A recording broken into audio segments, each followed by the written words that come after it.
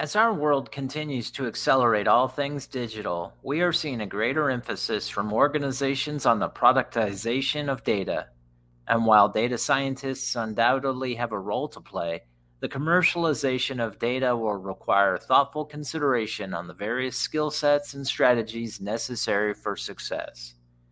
Hello, I'm your host, Paul Teese, and on this episode of If When, our topic was data products, with an emphasis on an emerging new role, the data product manager.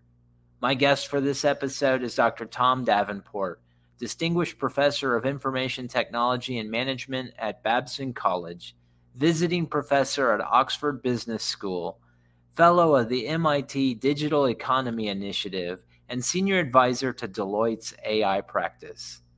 Tom's many accolades include authoring 23 books and over 300 articles for Harvard Business Review and many other publications, being named one of the world's top 25 consultants, one of the top 3 business technology analysts, one of the 100 most influential people in the IT industry, and one of the top 50 business school professors in the world.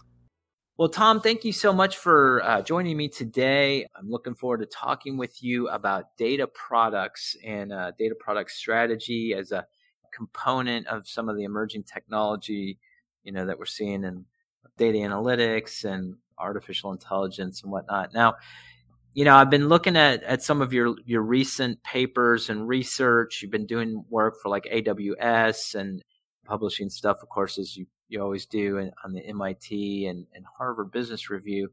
And you've been talking about, I think recently, like within the last month or two, pieces I've seen have been around data product strategy. And can you start us off? Can you describe a little bit, what a data product strategy is?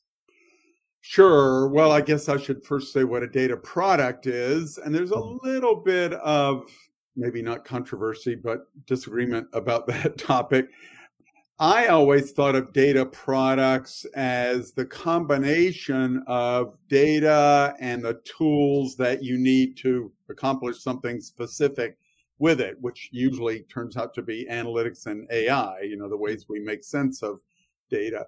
But there are some people and organizations that argue a data product is just the data itself, and they might refer to an analytics product or an AI product. But to me, data by itself isn't terribly useful. So I like the idea of a data product being both the data that you're using and the tools that you need to make sense of it or get some value out of it. Mm-hmm. And then, so a data product strategy is things like which data products are you going to develop? What is the business purpose of them? Who's going to do it? What are the different capabilities that you have to have as an organization, including data product managers, which I think we'll talk about at some point. There are a number of other groups that are necessary to make data products ultimately successful. So that's a big issue. Mm-hmm. And I think those are the basic things. There aren't that many companies yet who have data product strategies because a lot of people are saying, okay, we're going to decide on what analytics or AI use cases we're going to develop, and we're just going to call them data products. But I do think that just as companies who produce things for their customers have product strategies, it makes sense to have data product strategies.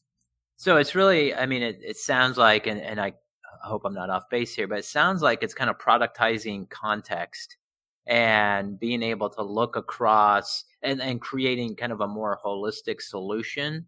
So like you have the data, you have other raw data, and then, you're making sense of it, but then applying that sense that's being made and then productizing that and selling that to the market. Is that fair? Is that? Yeah. Except that it may not be sold externally. It might just be for an internal purpose. Those are often called data products too. So maybe I want to do a better job of assessing my risk under certain circumstances. So you could have a risk-oriented data product, or you could have a marketing data product to produce recommendations, or some companies I've worked with have created these next best action data products. So I think when data products were initially discussed, it was in digital native companies, mostly in Silicon Valley. And for them, it was typically, something that you take to customers and sell, or at least give away with the intention of getting eyeballs and selling something else. But within legacy companies, it could be just an internal application or something for customers. Now, I think, so in concert with this, we're seeing the rise of the chief data officer. And it's a fairly recent phenomenon among the C-suite. I think within the last 20 years, I think is what I had seen. And I know largely, or I suspect largely, really was emergent in like the financial sector, because there's a lot of, anti-money laundering and data privacy and a lot of things where data just naturally lent itself to the risk of the institution. And so they were looking at it. The board was like kind of demanding greater governance over data. Anyway, that said, you recently authored a report for AWS on chief data officers and prioritizing business value creation. Now, how do you see data products folding into the efforts of the CDOs to create value for their organizations? Yeah, well, they're, I think, a key element of creating value. In general, it's hard being a chief data officer if you don't have responsibility for analytics and AI and even business intelligence. Is a tough job, because data is kind of an abstraction to many people. They don't fully understand what's right or wrong about it, how to make it better, et cetera. So many chief data officers have become chief data and analytics officers. They've taken responsibility for both the supply of data, but also the demand in terms of analytics and AI and business intelligence to, make sense of it and use it in the business. The problem has been that we started out, I wrote an article about a decade ago with a person who ended up being the first chief data scientist of the United States, DJ Patil, in Harvard Business Review. And nobody remembers the title of that article, but they remember the subtitle. It was called Data Scientist, Sexiest Job of the 21st Century. Oh, yeah. And the problem is, I don't know, maybe we created a little bit of a monster, but the problem is companies thought, well, okay, I'll put data scientists in charge of the whole process of producing valuable things with analytics and AI. And it turns out many of those data scientists aren't really interested in anything but creating a great model. They love the manipulating the numbers and the models in order to get high area under the curve percentages and so on. And so many of those models just never got deployed in organizations. And there were various surveys about the percentage of models that got deployed, 13% in one study. Some of the companies I've talked to said we never deploy any of them. We create them, but they never get deployed. So data products obviously don't work if you're not deploying something. It's kind of like you came up with an idea for a new product, but a new form of toothpaste, but you never introduced it to any customers, so you never got any value. And that was the problem in the data science space.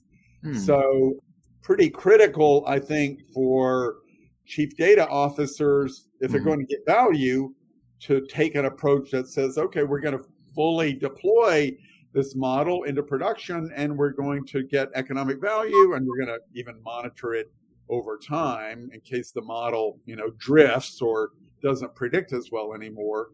And all of those things, not every chief data officer has embraced this idea, or chief data and analytics officer, but I think in our survey, 39% said they were working with data products and were moving toward using data product managers.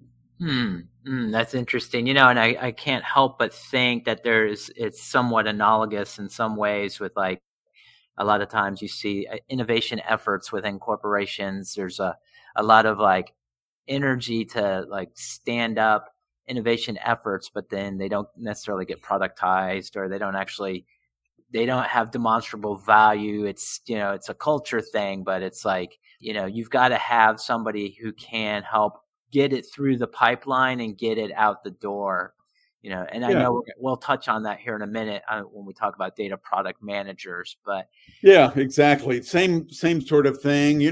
We think of products as being developed by R&D people or something like that, but you have to have a very cross-functional approach. If you're going to bring a product to market, it's got to involve marketing and sales and supply chain and so on. And so what a lot of product-focused companies have done have created this overlay of the product manager. Those are increasingly popular in software companies too, whose job it is to look at the entire process and make sure that it makes it to market and that it's what the customers want and that it's successful. Yeah, absolutely. Now, so kind of to that point, how should an organization productize its data? And what are maybe just a couple of examples of that come to mind? Typically you're taking some collection of data that you think is useful for a particular purpose and combining it, as I say, with some data, with some analytics or AI or maybe business intelligence.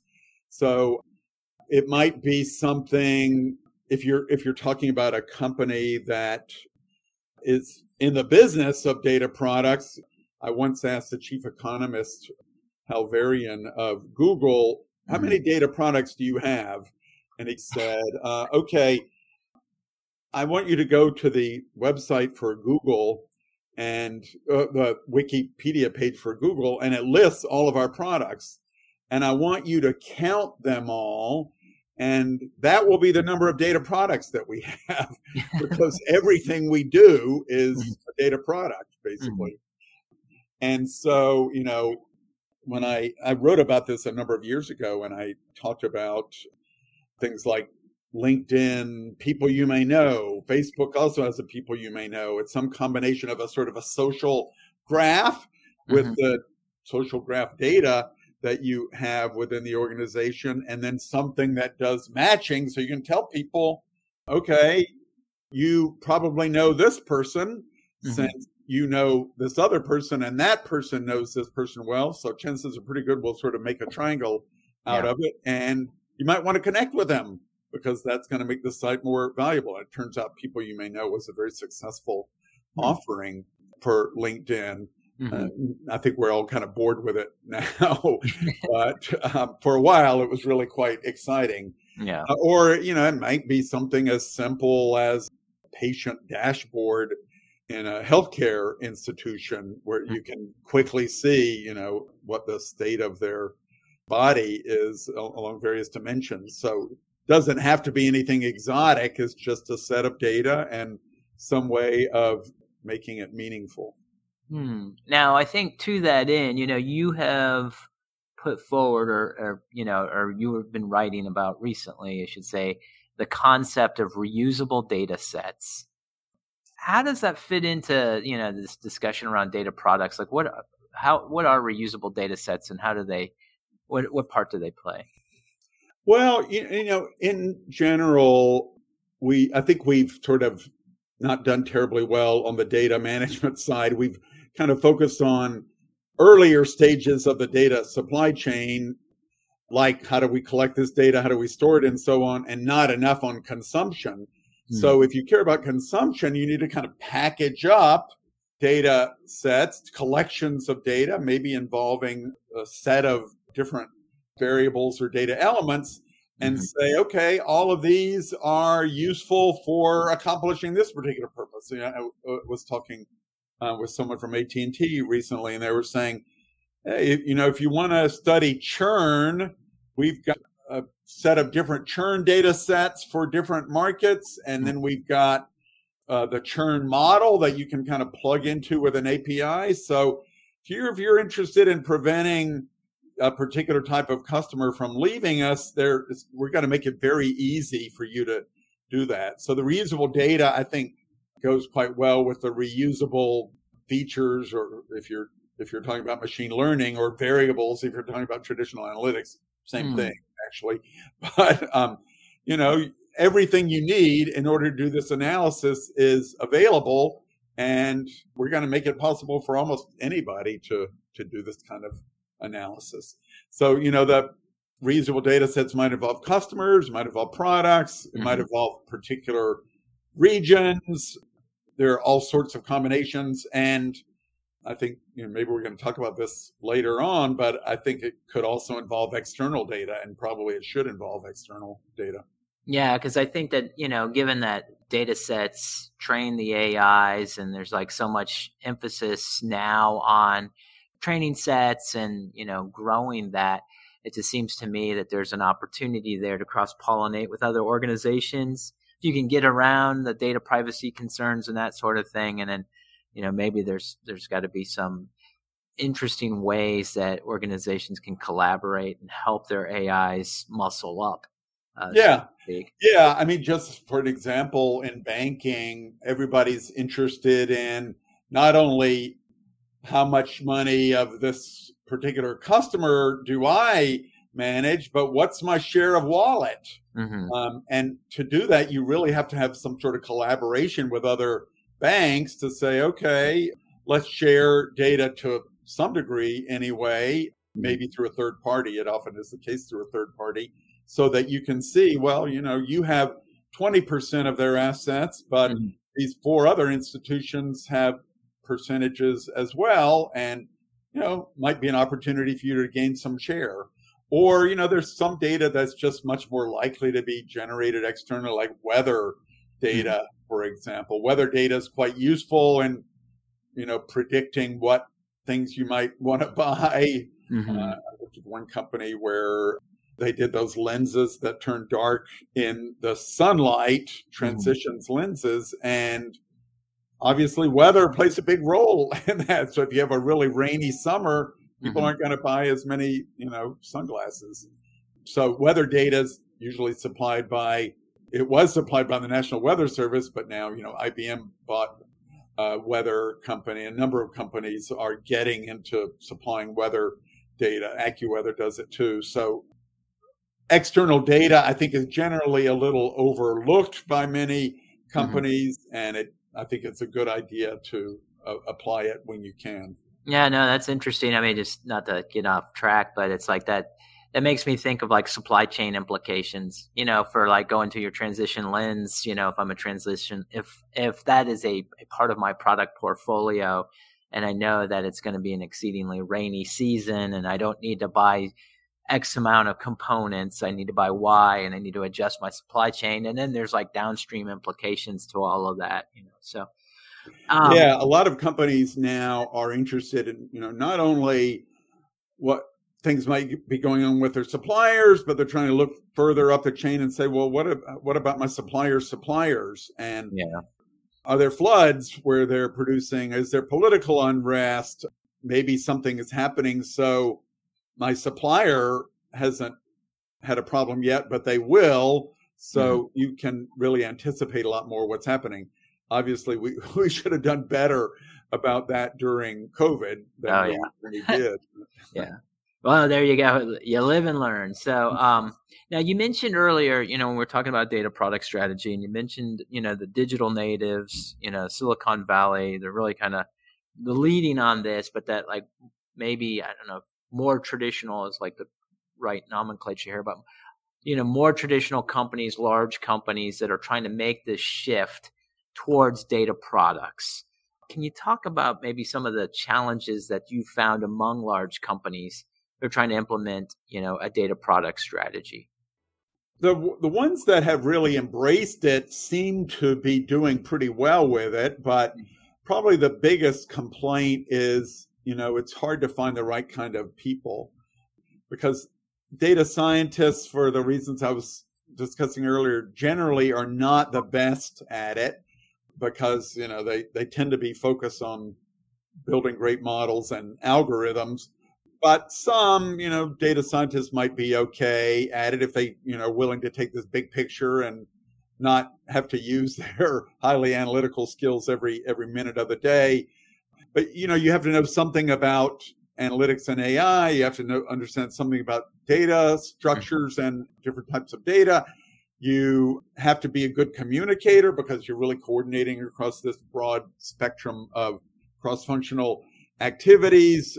You have to be knowledgeable about what customers in your industry want because, producing products that appeal to customers is a big part of your success. So it's hard to find people with all of those attributes who are available. There are no, I think I'm working with one university that's starting to create data product managers, but in general, there aren't any programs around that topic. Academic programs that help.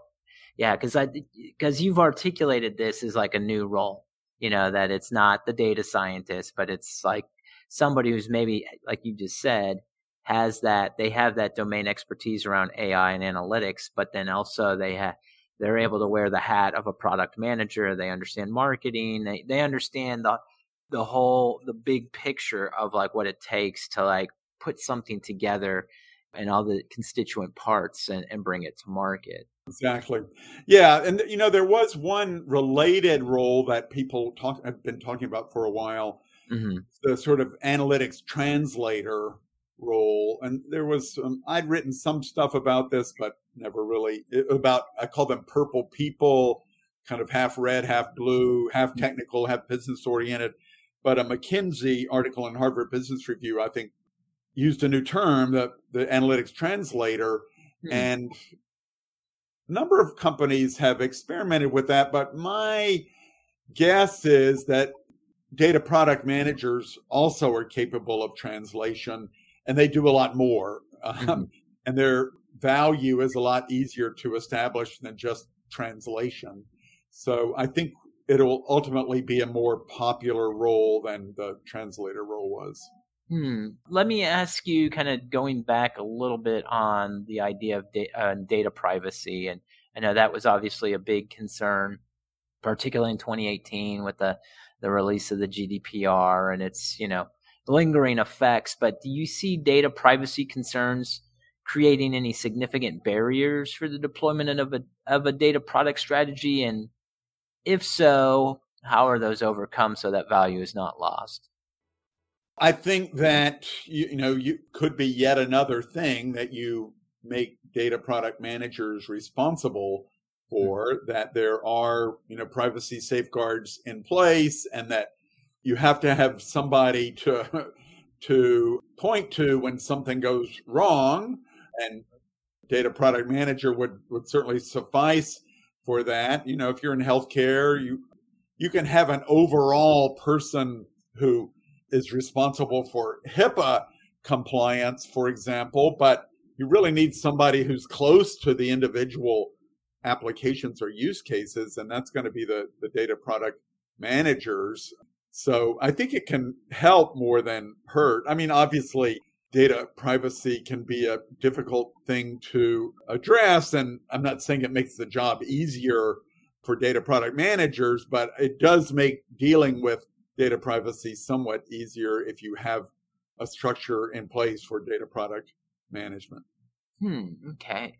Circling back to what we were discussing about the concept of collaborative organizations, can productized data be combined, with other organizations' data to expand its value? And have you seen any particularly interesting examples of that?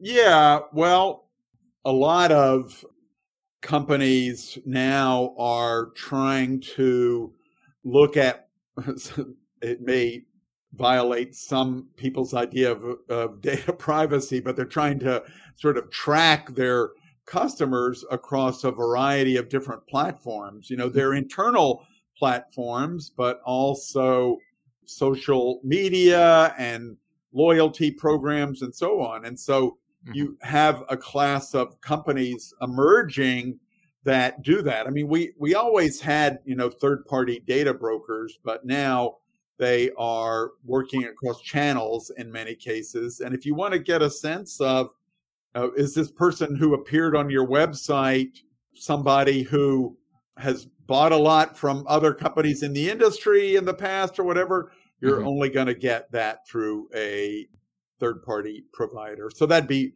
one example. And I think the number of potential external data suppliers is really endless.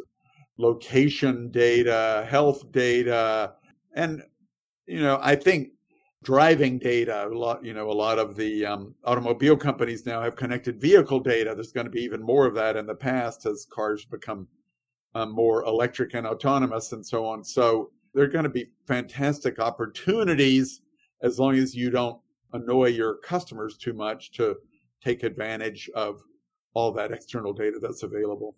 That's interesting. Yeah, I had spoken years before with, he was the chief digital officer for a European car manufacturer.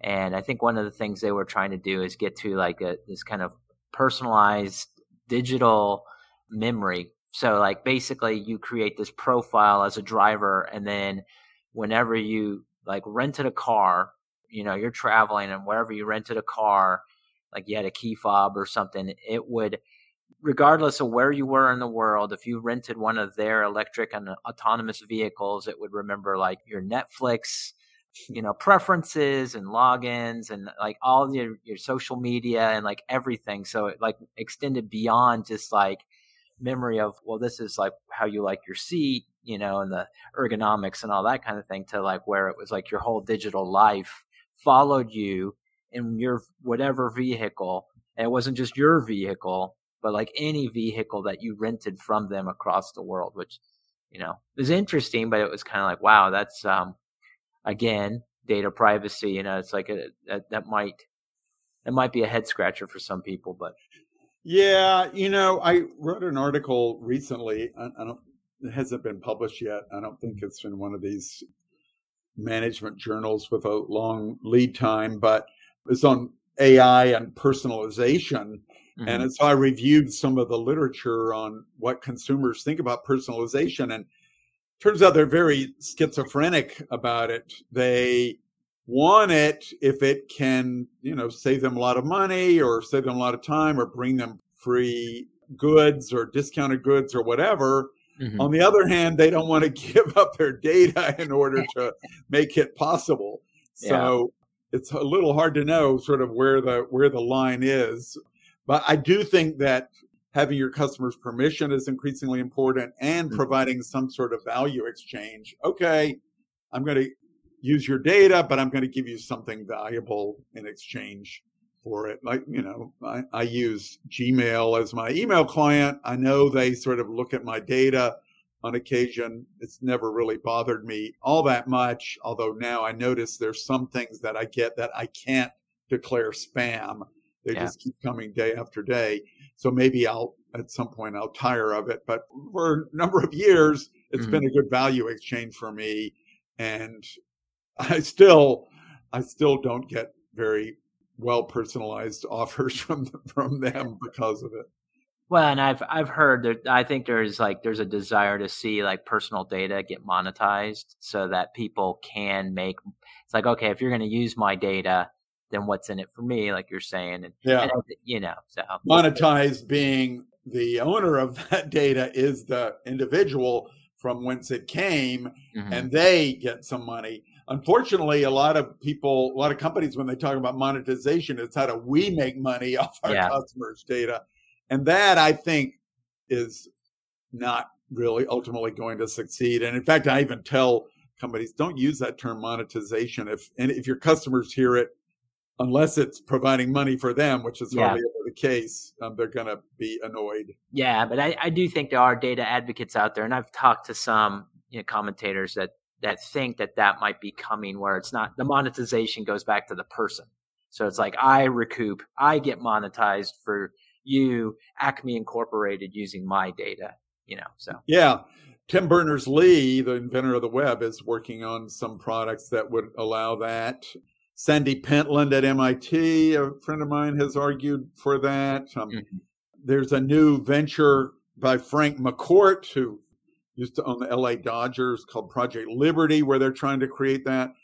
But it's kind of a hard row to hoe. It's a lot of change necessary in how the internet and the web works to make these things happen. And I hope it does. I think we need some changes, but I don't see it happening quickly. Well, yeah, and there's going to probably be countervailing forces that like try to get around that, but so we shall see. Well, Tom, I do have a couple of questions that have been submitted from our audience.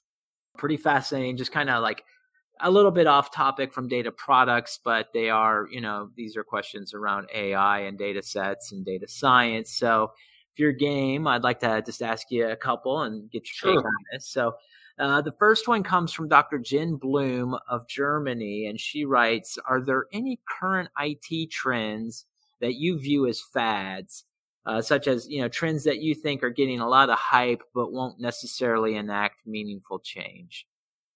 Yeah, I guess I'd put the metaverse in that category. And I'm not really, I was skeptical about it all along, not just because Meta and Facebook have fallen upon hard times recently. I just didn't really think that the technology was yet up to the task and of, making a highly engaging visual experience for consumers.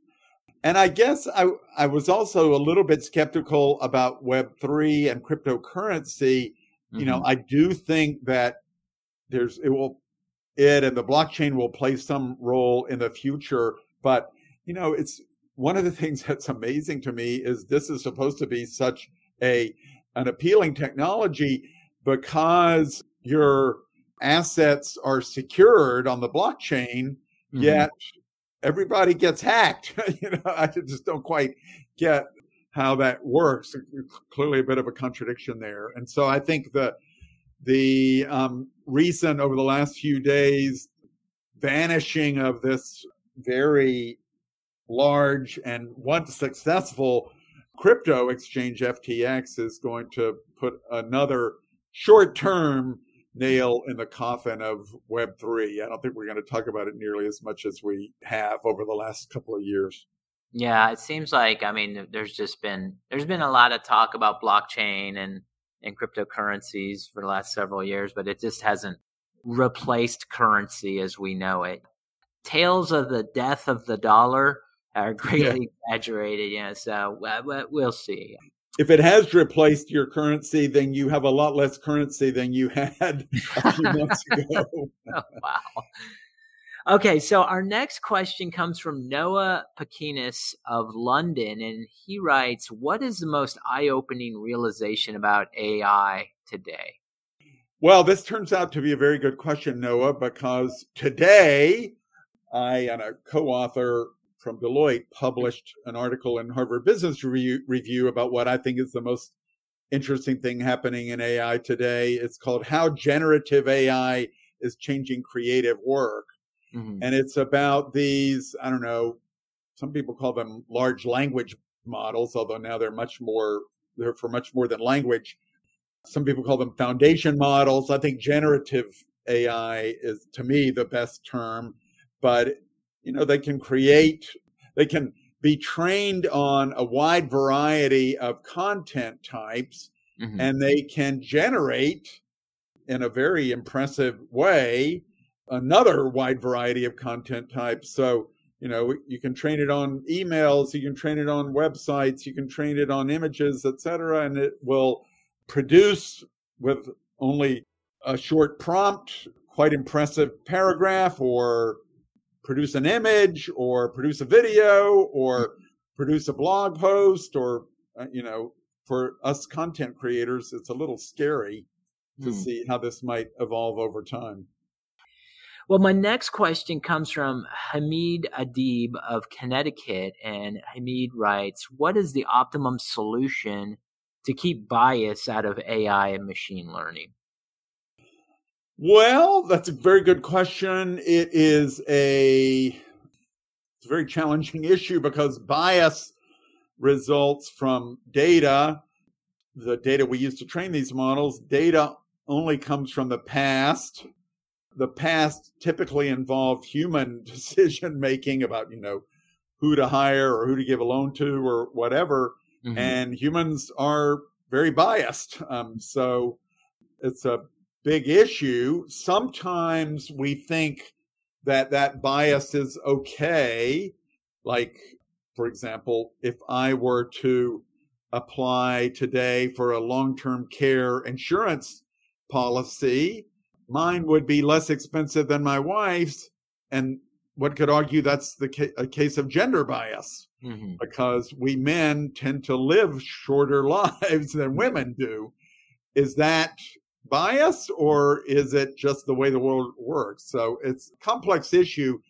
I think really there are companies that have produced software that will identify potential types of bias, which groups may suffer as a result of applying or deploying this particular model. It's sometimes hard to know beforehand, before you have any sort of outputs or predictions, just because the models that are increasingly used to make these predictions aren't very transparent. They may have hundreds or thousands of different variables or features and not be very interpretable, even by a data scientist. So I think we're making slow progress, and you can at least look at, okay, which features tend to be the most influential in these models, but it's still in part at least, a human activity to say, okay, who suffers from the use of this particular model, and can we live with that? Can our customers live with that? Is this something that is an acceptable form of bias that we've been using for decades, like the insurance one I mentioned? Well, this last question comes to us from Ian Sharp of Sydney, Australia, and I think it ties to the question Hamid just asked, is what safeguards should organizations put in place as part of machine intelligence design to help ensure appropriate and legally defensible decision outputs by the AI? Yeah, well, I'm very interested in that. And I have a new book coming out in January called All In on AI, where I talk about companies that are really aggressive in their use of AI. And most of them, I would say, they say, we care a lot about ethical AI fairness, et cetera, responsible AI. But they've created policies, but they haven't really, the rubber hasn't really hit the road yet in terms of day-to-day governance. But I do talk about Unilever in this book, and they now, for every use case that somebody wants to develop, if you want any sort of corporate resources at all, or really if you want to even introduce this into the marketplace, you have to send them the description of what the use case is going to be about. And they don't evaluate it internally. They have an external partner called Holistic AI, which looks at it both, with human eyes and also with various automated sorts of assessment tools to say, is this likely to be biased? Is it transparent? Is it likely to be effective? I mean, some of the proposals that come in are not likely to work very well. Some people think that AI can do more than it really can. So they might come back and say, well, it would be fine ethically. It's just not going to work very well. And I think just as we do that for financial performance in public companies anyway, we'll probably end up having external auditors. My friends in Deloitte and the other big four companies say, well, we can't really audit it yet because there are no government standards. Yeah. But we're moving in that direction. And, Europe has an AI Act that's not implemented fully yet. But I think there will be progress in that regard. And maybe we'll have official criteria by which companies will be able to audit the performance of their AI use cases. That's interesting. And I don't think we don't have time to unpack it today, but I think that opens up all kinds of freedom of speech and, all kinds of different and interesting discussions, like whose bias are we talking about? Like who gets to decide who are the arbiters of what is true? And ethical. Oh, no, we all agree on what's truth in this society, Paul. Just kidding. Um, those generative AI systems are also going to be very controversial in terms of, one, they'll be able to generate deep fakes, I think, quite easily. And two, who owns the intellectual property? There's already a lawsuit against one of the tools that Microsoft has introduced that generates code because it scrapes existing code in order to come up with automated code generation. And so this is the GitHub business unit. They have a tool called Copilot, and they've already been sued, even though it's just introduced to the marketplace a month or two ago. That's interesting. I don't know why, but that reminds me of like record sampling and like how that emerged, exactly. Like in the late 80s, early 90s with groups like the Beastie Boys, and suddenly it was like, well, whose music is it? But anyway. Yeah, same idea. Well, Tom, thank you so much. This has been a fascinating discussion, and congratulations on the new books, and also, obviously all the material that you're putting out this fall. So, data product strategy, fascinating. Data product manager. So, kids, get your resumes together. And if any universities are out there listening, it sounds like we have a new potential new job market to train up for. So, I really appreciate you taking the time to talk with us today.